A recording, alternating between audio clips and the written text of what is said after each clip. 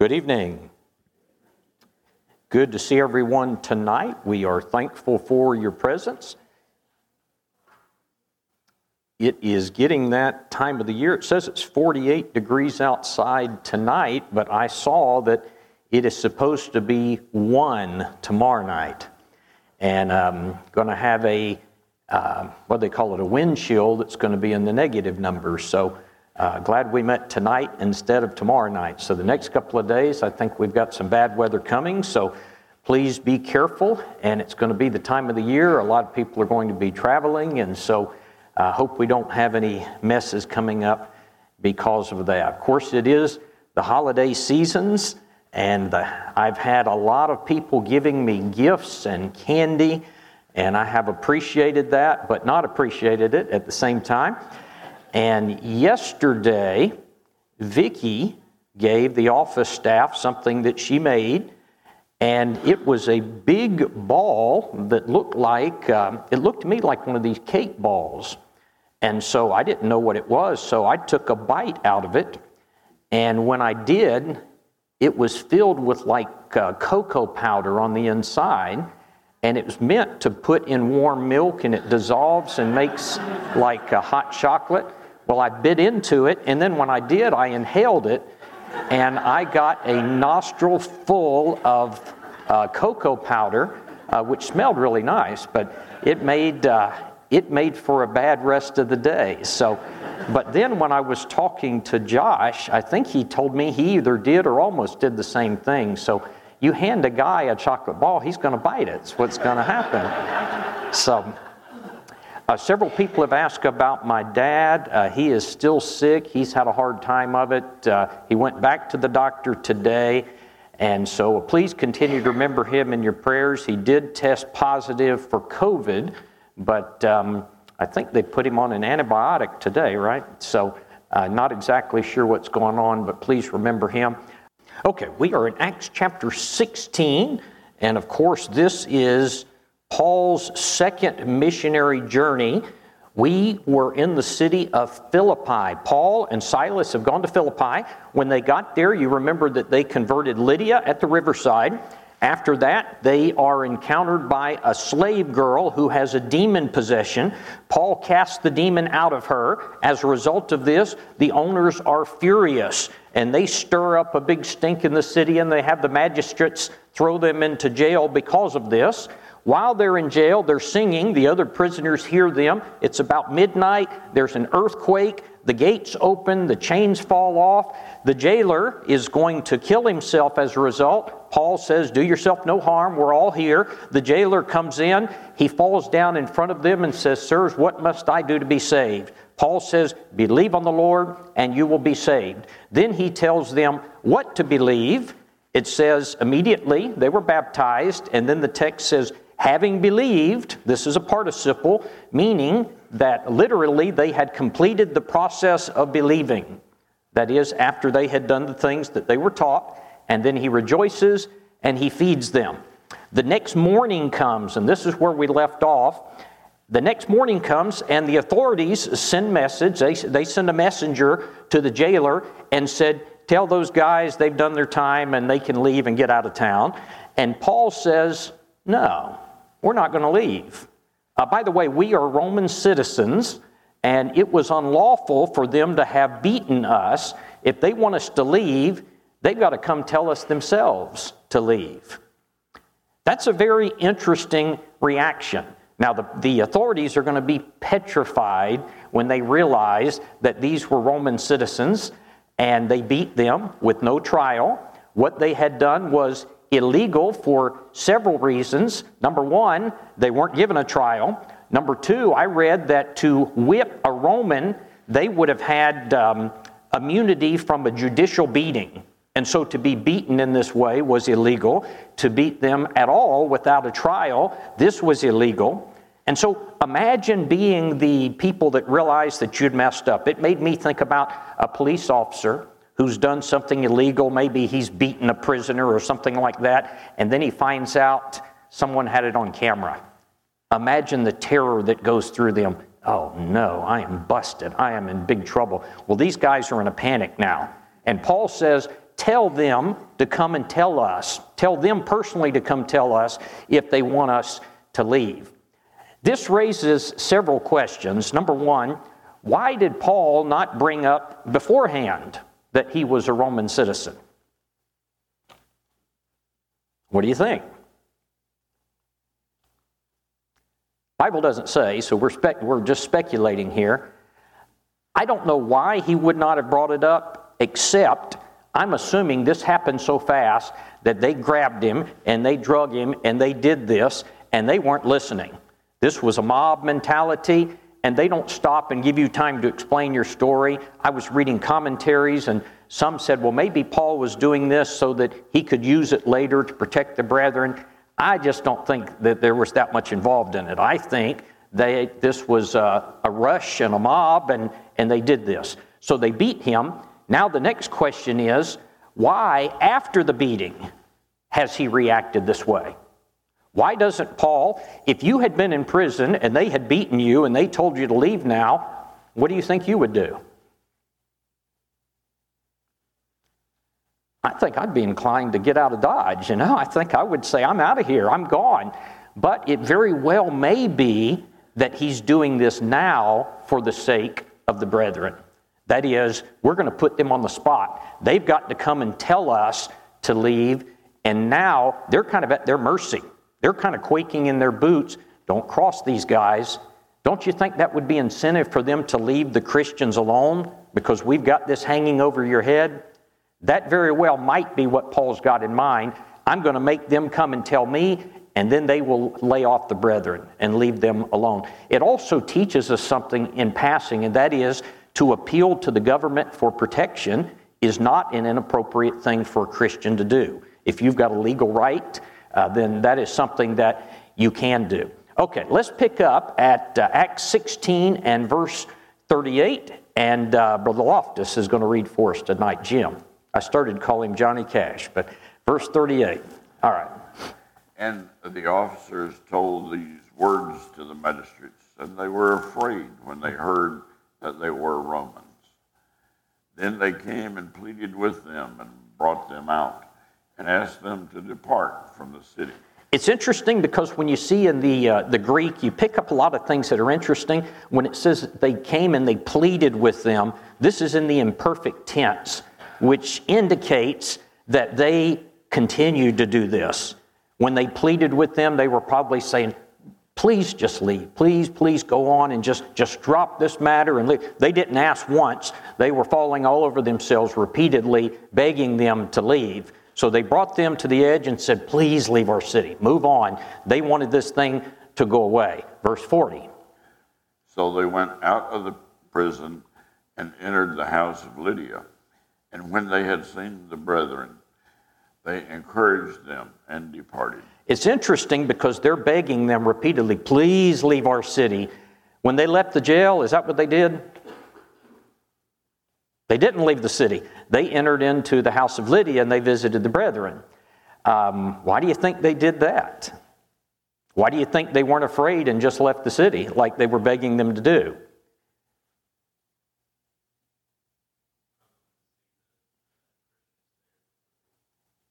Sure, they're going to see the Christians, and I think at this point they knew they're not going to say anything. At this point we can go visit the brethren, and they're just going to forget it. They're not going to say, as long as we're peaceful, they're not going to bring this up again. So it says they entered into Lydia's house, and it simply says they visited the brethren there. Who would have been present in Lydia's house when it says the brethren? You've got Lydia and the people that were baptized by the river. The Philippian jailer, he might have been there. His household might have been there. The demon-possessed girl that they cast the demon out of. The Bible doesn't say. You'd think it's possible that she might have obeyed the gospel. Seems likely to me that she would have obeyed the gospel. So we don't know. Whoever it was, the church in Philippi had a warm spot in the heart of Paul.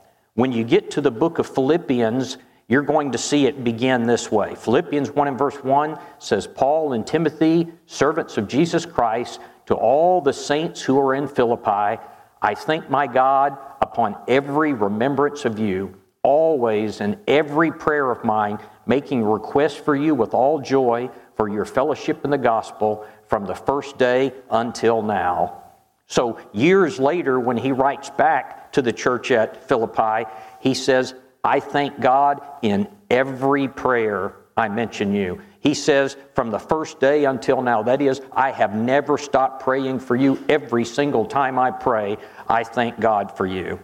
That's quite a thing to say, isn't it? When you think about all the things you have to pray for, I have had some people that have said to me, they said, Don, when we found out about your accident, we have prayed for you every single day since then and have continued to do so. That impresses me when I hear that. It's been 3.5 years, and they say they have prayed for me every single day, and that means a lot to me. I believe God has answered the prayers. I believe that I have been taken care of and blessed. I feel extremely blessed, and I have to think the hand of the Lord is involved in that, in part because of brethren.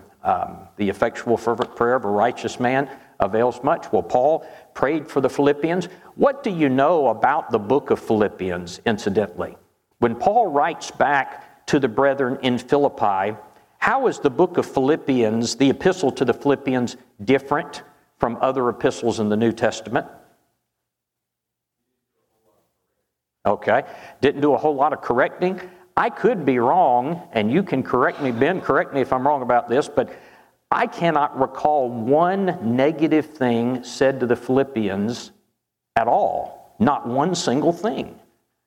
Most all of the other epistles are written addressing problems. Sometimes people say, don't preach on negative things. You couldn't preach most of the epistles because most all of the epistles were written because of problems. And he's addressed. Think about Corinthians.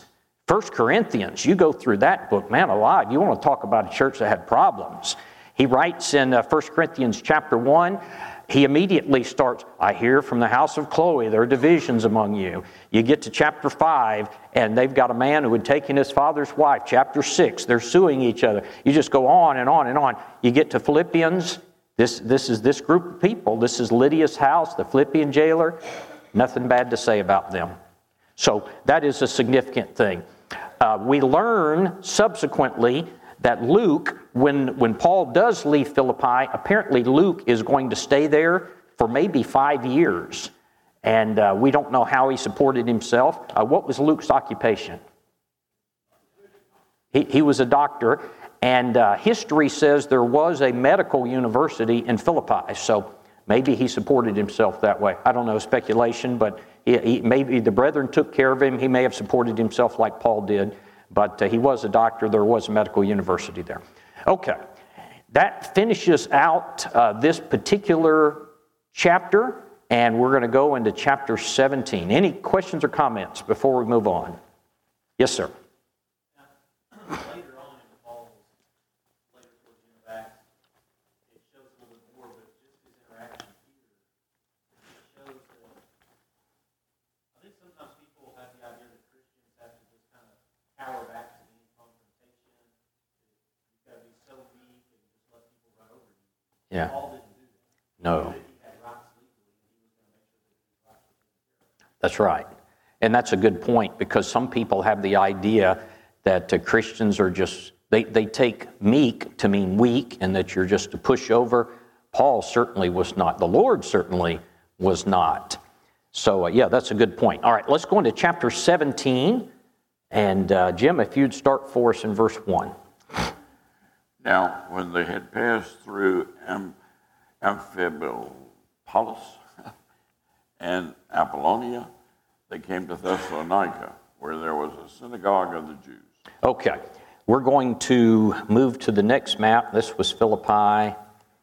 Let's see here. All right, if we go to, here's Philippi. All right, here's Philippi, right here. All right, and then it says they're going to go, you can trace their journey here, Amphipolis, and they're going to go to Apollonia, and then they're going to go to Thessalonica. It seems they did not stop in these other two cities. They were much smaller cities. Then they're going to go to Thessalonica, and that's where the story is going to pick up. We're told that there's a synagogue of the Jews there. Paul would always go to the Jews first and then to the Gentiles. When you hear that he went to Thessalonica, why does that city stand out in your mind? Okay, Thessalonians. What about the Thessalonians? Okay, he's later going to write 2 letters back to the church that he establishes here. So he goes to the synagogue, all right, verse 2. Then Paul, as his custom was, went into them, and for 3 Sabbaths reasoned with them from the Scriptures. Okay, you can see when he left Philippi here, this is, I need to just get a laser that would work better, that I could turn around and point at this. But here's Philippi, and here's Thessalonica. This is about 100 miles that he goes from one to the other. Thessalonica, I was reading, had a population of about 200,000. So it is a very large city. The name Thessalonica was actually named by Alexander the Great, and it was named after his sister, who was named Thessalonica. You ever met a woman named Thessalonica? It's kind of a off-the-wall name, but that was his sister. It says he reasoned there for 3 Sabbaths. So 3 Saturdays in a row, he went and he reasoned. The word reasoned is a Greek word that means disputed, discussed, and reasoned. It carries with it the idea of debate. This also kind of goes back to the point Jonathan was making, and that is people have the idea that Christians just have to be soft, don't ever say anything that offends anybody, you're going to be a pushover. But when he went into the city, the idea is he disputed with them. Now, he's not being ugly about it, but he is debating them. He is saying, tell me what you think, and they would tell him, and he would say, all right, let me offer you some reasons why that's not legitimate. Let me offer you some reasons why this is legitimate. So there is a back and forth. Paul's standing his ground here. Toby?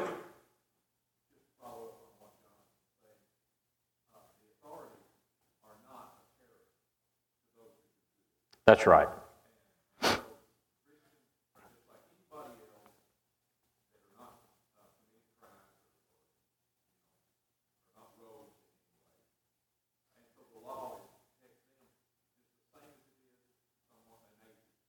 Yeah, Romans 13, 1 through 3 says the powers that be are ordained of God, and they're a terror against those who do evil, not against those who do good.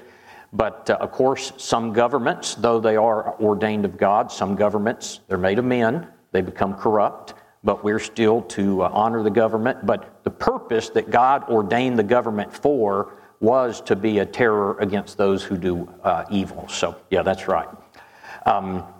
All right, so he reasoned with them, he debated them. It's interesting because Paul's method, every time he goes into the synagogue, he does the same thing. He appeals to the Old Testament scriptures. He directs their attention to prophecies about Jesus, and then he points out Jesus, and then he says, this is the man, this is the Messiah. So he gives them some history, and then he says the Messiah was coming. You see these particular scriptures that prophesied about him? Remember that happened? Remember that happened in Jerusalem? This is the man. And so he goes back and he proves from the scriptures, this is the one. And he does that same pattern everywhere that he goes. I have been, well, let's read the next verse and then I'll make some comments. Explaining and demonstrating that the Christ had to suffer and rise again from the dead, and saying, this Jesus whom I preach to you is the Christ. Okay, he's explaining and he's demonstrating from the scriptures, saying this is the Christ. He reasoned from the scriptures. I have been listening to a well-known preacher, teacher from Tennessee. This week I've been listening to some lessons of his online, and he was talking about what we need to do to keep the younger generation. And he goes through a list of things that we need to do. And it was interesting. He said, number one, we need to not dress up. He said, because the younger generation doesn't like that. He said, number two, we need to stop talking about authority. He said because the younger generation does not like this concept of talking about authority. Number 3, he suggested that we have praise teams. He said we get better music that way, and that's appealing to younger people. Number 4, he suggested maybe we stop having services on Sunday nights and maybe have cluster groups or something instead of a Sunday night service. He said because the younger generation likes to talk. And I'm listening to that, and that just struck me this week today as I was going through preparing this on the book of Acts. Because as Paul is converting people, Paul is reasoning with them. He's going to the scriptures. He makes spiritual arguments appealing to their spiritual appetite, not frivolous fleshly appetites, not let's have what do they call praise teams because they'll like that better. Paul never does that sort of thing. He always appeals to the scriptures. Romans 1:16, he says that the power of God unto salvation is what? I'm not ashamed of the gospel of Christ. It is the power of God unto salvation. I was listening to what this man was saying, and he said some things that were good that we need to make note of. Paul said he became all things to all men, and certainly we would use different approaches with different people. But we've got to be very, very careful when we start appealing to things like this to alter the church, to change so that we can get people. Because the power is in the message. And I am absolutely convinced that I don't believe that millennials or younger generations, I forget what they call the generation after the millennials, but is it the Y generation? Is that right? Whatever it is, I don't believe that they are so shallow that we have to do these superficial things to convince them. I think if we will give them the real, true arguments, that they will be convinced by the power of God just like anybody else. To say that we have to bring in praise teams or else we're going to start losing the younger people, that is dangerous. It is dangerous. And when I heard that, I thought that man had lost any respect that I might have had for him. That is not where the power is. Anyway, get off that soapbox. It just occurred to me as I was listening to this, the way Paul was preaching and the things he was appealing to versus what was being said by this brother. So anyway, he's explaining and demonstrating from the scriptures that Christ had to suffer and rise again. All right, verse number 4. And some of them were persuaded, and a great multitude of the devout Greeks, and not a few of the leading women joined Paul and Silas. Okay. It says, after he preached this message, everybody responded, right? Everyone was persuaded, right? Okay. Some of them were persuaded. So why were some persuaded and some weren't? Was Paul falling down in his message somewhere?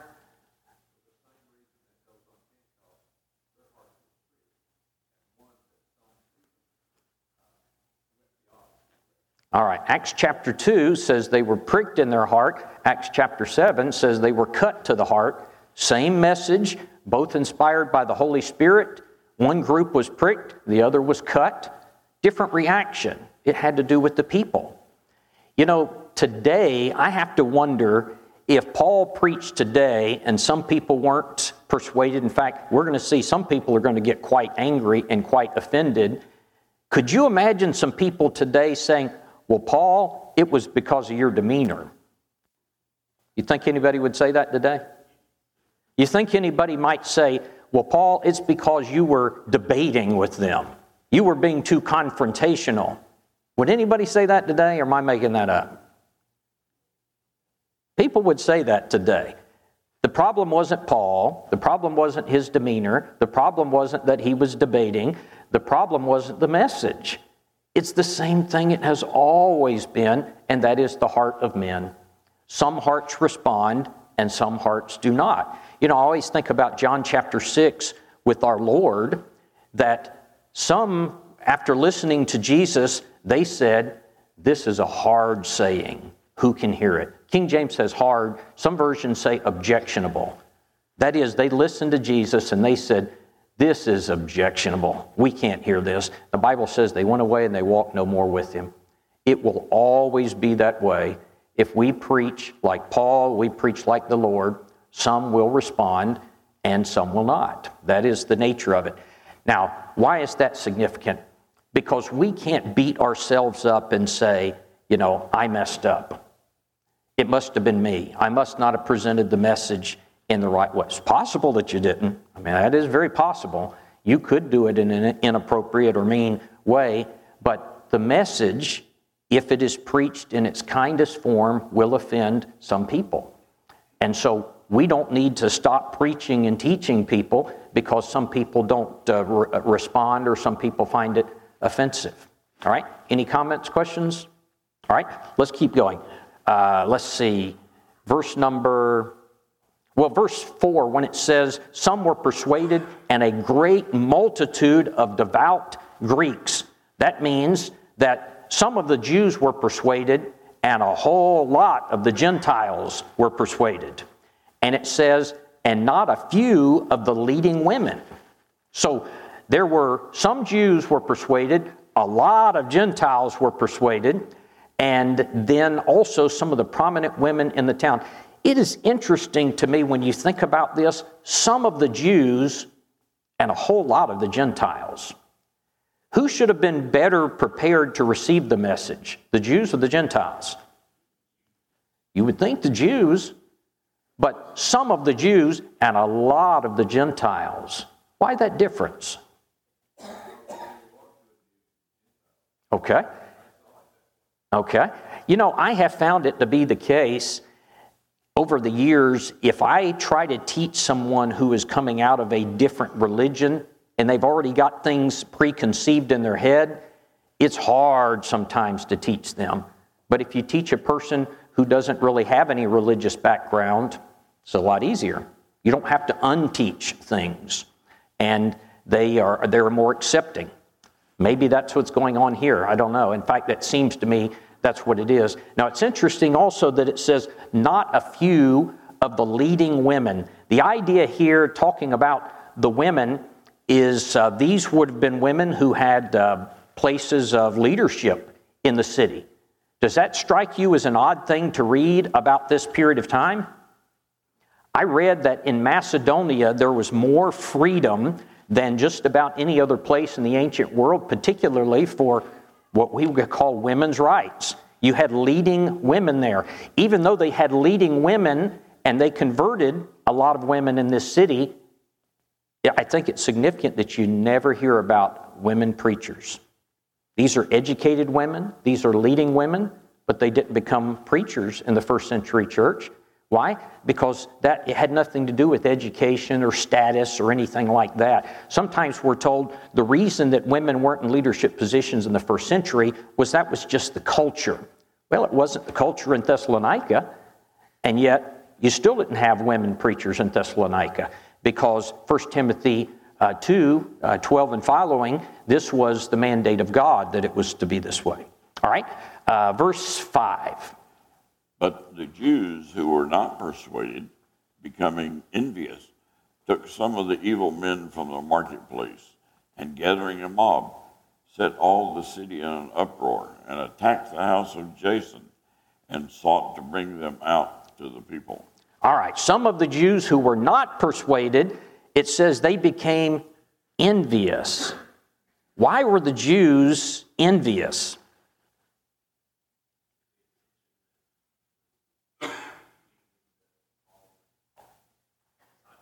Okay, they're starting to follow the Christians. In essence, Paul is bankrupting the synagogue. As these Jews are leaving the synagogue, these people that, this is their thing. This is how they make their living. This is where they get their prestige. And when people start leaving the synagogue to follow them, the Bible says they became envious. And as a result of that, how did they handle it? Did they go and say, well, we'll debate you. We will prove to you that you're wrong. It's not what they did. It says that they went to the marketplace and they gathered evil men. Now, this was interesting. I looked up this word for evil. The King James says lewd men. One version says vile men. The American Standard says rabble. It carries with it the idea of uneducated men who were hanging around the marketplace. They weren't working. They're just hanging around there, probably looking for trouble. And so the Jewish leaders knew that there were going to be these kind of sorry men hanging around over there not working. So they went to them and they said, hey, we need some men to stir up some trouble. We've got some guys here that we want you to handle. Isn't it interesting that these are the religious leaders and that's what they think to do? Let's go hire some thugs that are hanging around down there not working and let them take care. You would think that if they were good, honest, religious men, they wouldn't do this. But that's exactly what they're going to do. So they go and stir up these people, and they come and attack the house of Jason. Who is Jason? We don't know, except he appears to be a Christian. It seems that they thought that Paul and Silas were staying at the house of Jason. I read that Jason was a very common name in that area and that time, so maybe they had the wrong Jason. Maybe they just weren't at the house of Jason. Whatever it is, they're trying to get them, tell us where they are, and he doesn't know, or they're not there. They can't find them as a result of this. Verse 6. But when they did not find them, they dragged Jason and some brethren to the rulers of the city, crying out, "These who have turned the world upside down have come here too." They couldn't find Paul and Silas, so they just took Jason's family and they drug them out, and they start a big ruckus, and they say, "These are the ones that have turned the world upside down." Isn't that an interesting phrase? Is that a compliment or an insult? Did they mean it as a compliment or an insult? They meant it as an accusation to cause trouble, but what they were saying is these men have been causing trouble everywhere. Whatever they're doing, they've been doing it everywhere, and now they are doing it here. They were converting so many people that they said they're turning the world upside down. I know the bell's about to ring, but I want to leave us with this question. Could that be said about us at the Willow Avenue congregation? We've been turning the world upside down. Would people say, think about yourself personally, would people say that you've been turning the world upside down for Christianity? What were they doing that made people say they were turning the world upside down? They were preaching. And so if we're not turning the world upside down, why are we not? They were debating, and they were turning the world upside down. They were converting people. They were challenging the religious thinking and the environment they were in, and they were turning the world upside down. If it can't be said of us, we need to ask, why not? Okay, thank you. Appreciate it. We'll pick up there next week.